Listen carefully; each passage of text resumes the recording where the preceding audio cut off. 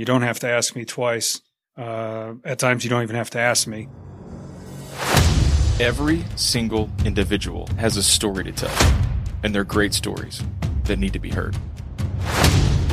I want every listener to know they have the ability to change the world.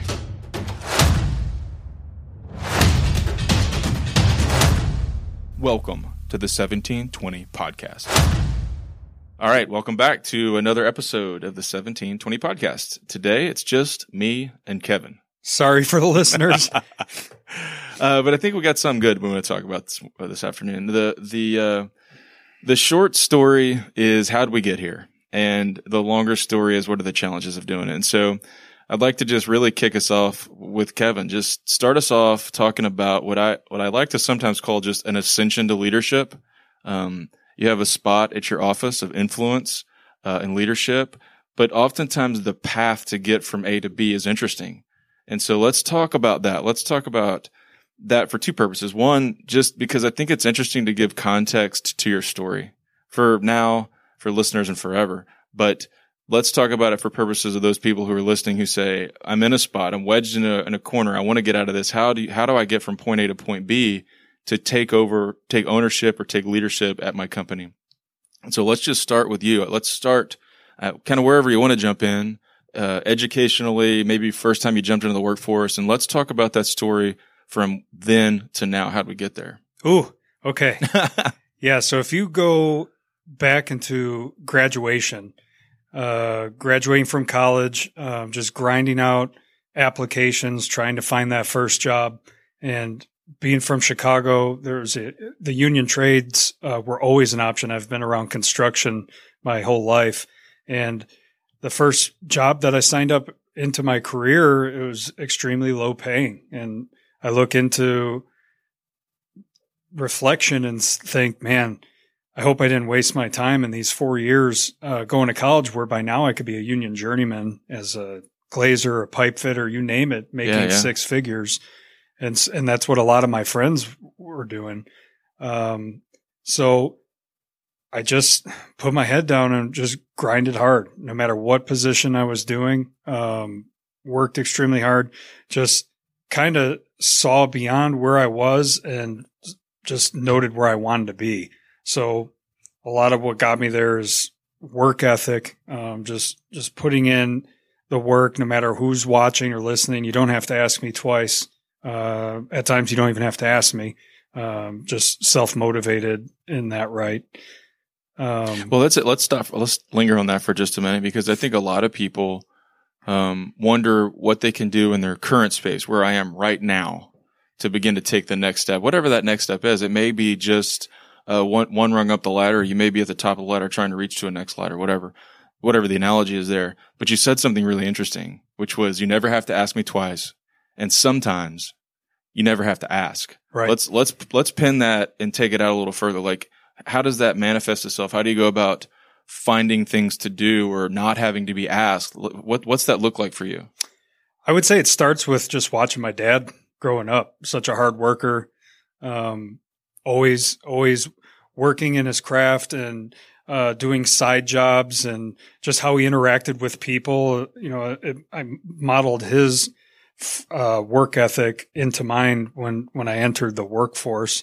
And it was just mental conversations with myself. Like, if I don't want to do it, it just kind of the two shoulders thing, the other side saying, well, go do it. It's a job for a reason, and just pushing yourself to do that. The whole, what do you do? The integrity piece of what do you do when nobody's watching? I always mentally challenged myself with that to make sure that maybe not always did the right thing, but I always was moving forward. Yeah. How do you go about identifying areas? Well, let me take two steps backwards. This notion that sometimes you don't have to ask me at all. To me, that means taking initiative, finding spaces to work or grow, doing things before they need to be done, identifying gaps that need to be closed, stuff like that. Is that similar to what you're thinking when you say sometimes you don't even have to ask me at all? Correct. Just knowing that there's always something to do. When I would see people around me just twiddling their thumbs, because I don't think social media was rampant when I came into the workforce, but just doing nothing was an option for me. It made me uncomfortable. It just made time drag on. So there was a lot more ambition. You could call it selfish ambition when I came into the workforce. Like, I want to do this because I want to achieve this. And that became a motivator. And it's the motto of you create your own luck. You show up into situations where like, we want to take the next step with you. And they see that through, the hard work and positive attitude, just some of those soft skills that really have helped me along my career. Yeah, I can remember a job I had. This would have been 1990, let's call it plus or minus 95. I was a junior in high school working summers at an elevator company, Allied Elevator of Beaumont. That's where I was working. And really it was just a family favor.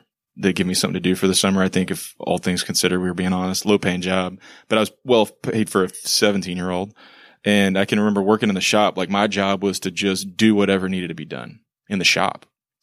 I never welded. I never I never chopped metal. But day after day, I sit there watching the guy work, and we get finished and nobody got to tell me to sweep up. Like, we're just going to clean the shop up, and I get this and I sweep up. And next thing you know, they're like, hey, he's paying attention to what's going on, showing some initiative. Go build this thing. And I go build it, and I do it till it's right. And fast forward that summer, by the end of the summer, I was in the office answering phones and working on their accounting. And it went quickly. But I think it's a derivative of this kind of notion that nobody had to ask me to sweep up the shop. Right. It's all started there. Because another similarly situated 17-year-old could have finished watching and gone outside, and again, no social media, but to translate to 2020, gone outside and got on Twitter and done whatever.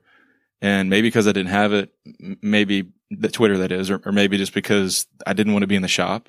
I got a friend named Chris his dad always told him an inside job is better than an outside job. Absolutely. And so I was Texas Heat? Yeah, Texas Heat. And so I was like, I want to go sit in the office. That's better. Yeah. So I swept up and I helped. And when someone asked me to do it, I did it. And I did it as well as I could. And if I had a question, I asked a question. And then, like I said, fast forward just 4, 6, 7, 8 weeks of the summer, I was out of the shop and working in the office again, so. Well, and to that point, I was in the field as well, doing carpentry, building houses, and it's very easy to show progress when you're in the field that you're busting your tail. Mm-hmm. Like Right. They see you hustling, the studs are going up, the walls are going up, the floor is swept, it's clean. And then that's that first transition, let's call it promotion or progression in your career. You get an office job. You're like, well, what does that look like? Yeah. Shuffling paper from left to right. That might seem like progress, but it's probably not. So like, how do you show progress? How do you chalk up wins when it's not as visible? Yeah, that's a good point. We'll hit that, I'm sure, a million times, because in my job professionally at this juncture as a lawyer, it's all just emails. Like, how do you show progress with a bunch of emails and pleadings that are saved on a computer? And you get to the end, and what do you have to show for the labor of your day is like physically nothing. Right. I've written down my time, and I've worked on the computer for 8 hours, and Yeah. That's about it. But being outside, I mean, I guess to come full circle, some of the ways I release all that, like pent up, I need to do something energies on the weekend, is to go build something outside. Cause at the end of the day, I'm like, I did that. Right. I did that. Well, and let's talk, sort of back, we had pinned that notion of, never ask me twice and sometimes never once. Let's, close that and come back to full circle, how you're headed up the chain here to leadership. At what point did that start to take off? Sure. So I'll kind of elaborate on the transition from middle management to upper management. And in any one of these transitions throughout my career, there becomes a level of unknown. You're stepping into the unknown. Your direct report or your new company understands that, but they want to see what you're made of. Yeah. Sometimes it's a sink or swim mentality. Sometimes you have some great coaching, and everything in between. For me personally, my middle management position was director of sales. So in charge of sales and estimating for our company. And it was exciting. It was great relationship building. It always challenged me because there's always new goals. But what it was missing was once we sold a job and kicked it off to ops, it was out of my hands. Right. And so being taking a lot of pride in my craft, it meant a lot that we performed well. And so post sales execution was really outside of my control. And I would see times where we'd fumble the ball a little bit, and it's like, man, I want to jump in there and just get it done. Yeah. So I was offered an opportunity to come on board for Dynamic Glass, and it was a transition from the sales and estimating side to overall operations. Now you have to be in charge of the sales, the project management, the shop manufacturing, the field operations. It's the whole kit. And you get that anxiety in that transition of, there's a lot of unknown here. I've sort of mastered the craft of sales and estimating, but now this is all divisions. This is P&L. This is the big leagues. Yeah. And you just jump into the opportunity. If the culture's right and your vision's right, your vision for a culture's right, and belief in yourself, you jump in. So that's really where, I started to take this next level of leadership, was jumping from just sales and estimating. And I don't want to discount that because that's it's a tough task, but then into overall operations. There's let me say that differently. There's probably over the course of those months, let's just say, but transitioning into that upward out of middle management situation where you think back and think I did that right. Crushed it. I was in the right place at the right time. I had the right conversation, whatever. And there's probably some things in there you think, man, if I had a do-over on that, I'd do that over. Tell us some of those stories. Pros, cons, wins, losses. Just here's my experience through that. Yeah, the not having my hands as closely into all the buckets as they were. We were starting an office. We were new to the market in DFW. So I felt like I had to be on sales. I had to be on estimating, field operations, shop fabrication. I had to be in the shop. I had to be in the field. Once I started surrounding myself with people that were better experts in each one of those divisions, that's where we started to soar. But it's a give and take. You have to jump in as an entrepreneur into all the divisions, and not be too proud to do anything from, you have that reversal where at my current role, I'm not afraid to get dirty and set some glass or go out on a water test like I was out on this morning and actually be doing the work, and showing, pushing a broom, whatever it takes. Yeah, right. But when you get to some sort of financial stability within your division, if you're given a division or if you're given a company, you got to surround yourself with people that are better experts, are experts in a field that can take a division, that can take a silo that you can depend on. Yeah, right. Having folks that you can to trust, that's a component of the leadership component post being in that role. Right. Having folks, whether you can trust them, you can lean on them, or training them to trust them and training them to be able to lean on them. Definitely important components of effectively leading teams.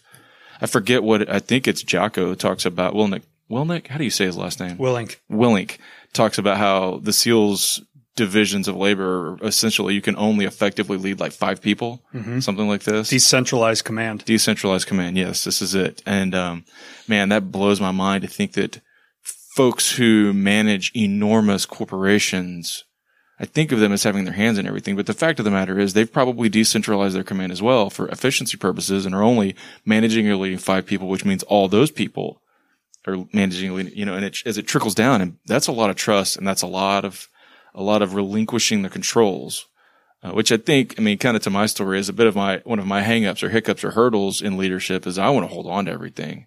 I grew up the way I sort of, part of my ascension to leadership, if you will, is owning everything, because if I want it done right, what comes next? Do it yourself. That's right. And I did that for years. If it was, no matter what it was, I grabbed it, I clenched it, I held it tightly, and I crushed it. That's and not like crushed it with my hands. I did Hulk smash. No. Like I did it with excellence. And you can't manage people like that. You can't manage organizations like that. At some point, you have to let that grip go and let someone else do what you were doing. Let someone else own it and pull it in tight and know that it has to be done right. Well, and on that point, when I was in middle management, I would get frustrated at times for performance of colleagues, performance of people that direct reported to me. And at that time, my boss sat me down and he said, look, Kev, not everybody's going to be A+ player. You can't expect the same level that you're doing from everybody else. And I think that helped rolling into this next position, that everybody's going to have a different skill set. Everybody's going to have different strengths and weaknesses. Yeah. And it's my responsibility to play situational leadership to whatever your strengths and weaknesses are. It's like coaching, right? Like, I know this is going to sound a little hokey, but coaches, great coaches know that everyone on the team, whatever it is, has a role, right? And they need to excel in that role. They need to be motivated in that role. But similarly, everyone gets motivated differently. And that used to make me crazy. I played basketball coming up, and I got yelled at a lot because when you yell at me, like when I would get yelled at, I would go from a 7 to an 11. And my coach knew that that was the way to get me going, is to yell at me. I got yelled at all the time. But other people, shocker, when they get yelled at, they shut down. And that similar thought sort of translates into what you do every day at work, which is some people need an attaboy, and they will run through a wall for you with an attaboy. That's right. Yeah. I'm proud of you. Yeah. Just words. Thank you. When somebody says that to you, and I use them often, and it's part of the culture that we're building. So to kind of go into the pros versus cons of pro, when going into division leadership, overall company leadership, I had this blank canvas where it's like learning from what I've seen that goes really well and what is lacking. So went on a mission to create a people first culture where the team loves what they do and executes at the highest level. That was our vision. That's what's on our board. And that's what we're going to strive for every day. And how you strive for it every day is through action. So I would show this to our team, empower them, show how important they are, empower our field teams and our shop teams to show them that without you, we're nothing in the office. Yeah. And then to slowly watch that really come to life where we're a company of divisions that become divisionless. It's been really exciting to see. That's a good point. I mean, I know everyone's going to have a different takeaway over our conversations and guests as they chat through the things we're chatting about. But that's a great takeaway and a great sort of reflective moment for people who are listening to say, look, are you empowering your team? Do people think that they can't do it, that your company can't exist without them? Are y'all blending together? Are you rowing the same boat? And just think about it, because just sitting across the table chatting with you here, I can think of teammates who are on my team at work who probably don't feel like that, who need another attaboy, who need how can I help you? Who need what's your biggest struggle at work right now and how can I solve it for you? Right? Yeah. They feel like they're on an island and the boat's rowing past them. And that's destructive. Absolutely. There's simple notions that you can make, simple actions that move mountains, really. Yeah. We set up in the field with our field team Employee of the Month. And it's just a plaque with their name on it, the month, the year, and, a gift card to Home Depot. And the first one. I want to be your Employee of the Month. Come on. I bet you would take it. But it was exciting. I think a lot of the times we focus that stuff on the office, but for manufacturing, our shop team and our field team, we need to recognize them because, again, without them, we're nothing. Can't get it done. And I remember the first one we gave out into the field, I went and I presented it and I handed them the plaque and I handed them the gift card and I explained, this is why you got this. Mm-hmm. Our core values are people, passion, and execution. And you have displayed all three. So I'm excited to give you this. And I figured that would be that. He walked away because he started crying. Oof. And it was a touching moment. It was an exciting moment, but it was also a sad moment of knowing that in 20 years of this guy's upbringing in our craft, he's never received an attaboy. And this was his first one. Yeah. And it's like, man, we got a long way to go in construction, but they're all opportunities. I was just about to say that. Like, it is just an opportunity. And even as we sort of wrestle, man, I could just ping pong through all these issues. The thought I was having right now is that even as we're wrestling through this COVID crisis and people are down, man, and people are wondering what it all looks like.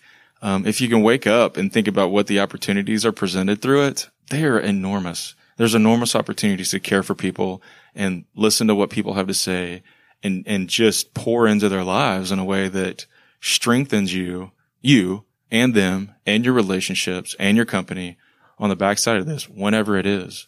Do you have any examples of you doing that through this? Because I believe you do.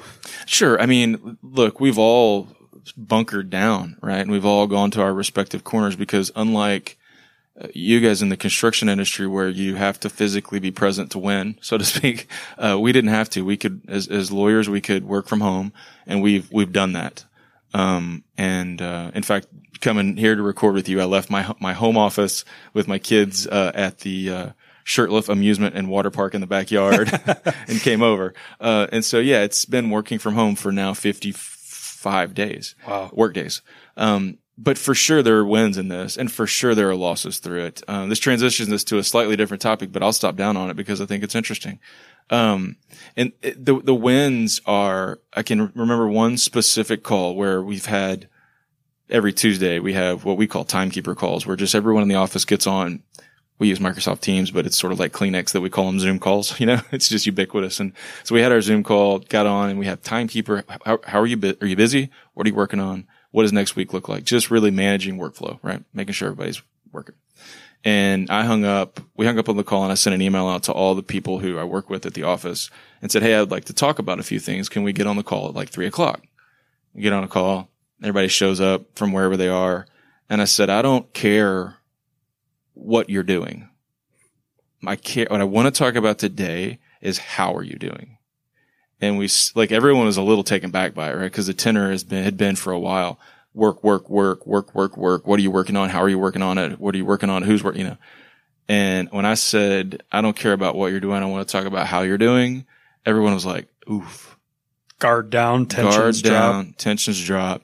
And we all talked for 20, 30, 40 minutes just about how they're doing. Some people, you get lonely. Some people you get, technology sucks. Some people, you know what I mean? Just point of emphasis, I could do a better job of following up with people sometimes. But for the most part, if you expressed a problem on that call on the how are you doing that I could fix, I fixed it. If you had a problem because you felt like you're on an island, I'd touch base with you. If you had a problem because you felt like your computer wasn't working from home, we fixed it. In a way that I hope demonstrated to people that they don't work at a giant business. They work at a place that cares about them. Well, I think that's awesome. And not to put you on the spot, but what's your why behind that? Why did you do that? Because I have a vision corporately of a team that everybody pulls together. Everybody pulls in the same direction. And I think that's typically what it's like working with me. You have to ask somebody else, but that's, and I want people to know that when you need something, I got it. And when I need something, you got it. Not in a self-serving way, but in a way that like this boat has to be rowed and we're all working together. And I want people to feel that like I got you, when you're down, and I'm going to prop you when you're up. And that when you have a question, you can come ask me about it, and all that sort of collegial training, and mentoring younger folks, right? They're not all younger. All the people I reached out to, some are older, some are younger. But I want them to know that I got you. Yeah. That sort of thing. And I know that sounds colloquial, like real, maybe even trite, like commonplace. It doesn't mean anything. But when you're in that scenario, when you're in that situation and you know it, that if you got a problem, I will help you. When the rubber meets the road, you're walking the talk. That's right. Which is a rarity. That's right. And I got friends at work, but, I commonly say along that vein, which is there are some people in my life that I could be on the other side of Dallas with a flat tire in the pouring rain and call them and be like, dude, I need help. And they would leave their family dinner and say, I got to go help. Mm-hmm. And I want people at the office to know I would do that for them. Right. Call me, whatever it is. I got you. Stuart's putting on a leadership clinic here. No, it's not. It's not. And it kind of goes back to the way you got started talking about your sort of ascension to leadership, which is the phrase I've been coining here for a minute, it's just how I was raised. I can remember, my grandfather doing things like this. It's a long story for another day, but we lived with my grandparents for a few years. And I remember just paying attention to the way he acted, and he talked to people, and he helped people, and he cared, and he knew everybody's name everywhere he went. Now, granted, he lived in a small town, but he knew everybody's name. He knew what they liked. He brought them peach cobbler when they need, just shared their beans with them, all this sort of stuff, And it's a small town mentality a little bit, but it's important because when my papa came around, people knew he was going to take care of them. He was going to help them. Right. And my mom and dad do that. My mom and dad have always cared for people in a very, very loving way. That's just kind of how I was raised. And so I know that's not how everyone is raised. And I know this idea of just sacrificially helping folks is a little foreign to people. Mm-hmm. But I think once you find yourself in that paradigm, either as a leader giving or under the mentorship of a leader like that, you realize that's a game changer. That's a game changer. And that's the evolution of my career personally. Is I mentioned earlier, coming out of college into my career, I was doing it for me. And now in my position, I'm doing it for everybody else. That's my leadership. Yeah. I want you to succeed, because if this team's successful, I'm successful. I don't need to, pound my chest and show what I'm doing. I want to show what the team's doing, which should translate into the bottom line at the end of the year. Right. I've said a ton of times, I don't need or want credit for any of this. I want it to go to you. I want you to have the win. I want you to feel the taste of all of it, because my goal is to make you, generically speaking, better than I ever could be. Right. That's my goal. You be better than me I ever could be. Kind of like fatherhood. It is a little bit, because my desire for my kids is to be better than I ever could be. Yeah. And I want to teach them from the things that I did well, and I want to teach them from the things I did poorly, so that they don't have to learn it the hard way. They step off a different platform, I have some long lists on both sides, both columns. Yeah, pin them. Yeah. And we won't talk about all the bad stuff. We'll only talk about all the good stuff for there. Well, hey, we've been going for 26, 27 minutes. Our goal is to give you guys about 20 to 25 minutes of nuggets just to take on your way to work. And so let's wrap there. We'll pin some stuff to talk about next time. We didn't make it through all of our topics or all of our talking points, but we'll hit some other ones over the course of the next few episodes to wrap these all up. But as you guys know from our initial jump into this thing, Kevin does an email every day, daily motivation. So thinking maybe we wrap today by just kicking it to Kevin and say, hey, were there any from this week that really jumped out with you? Anything to share with our listeners from the DMs of the week? Yeah, I'd say our jump out quote was clear, concise, simple, but, really resonated with me. And it was, track your small wins to motivate big accomplishments. So we don't have to overthink this in leadership. If you're jumping into that next level, if you're looking into a promotion or looking into another company or whatever that next step you're taking, just try to chalk up some small wins, because those small wins can turn into big wins if you stack up enough of them.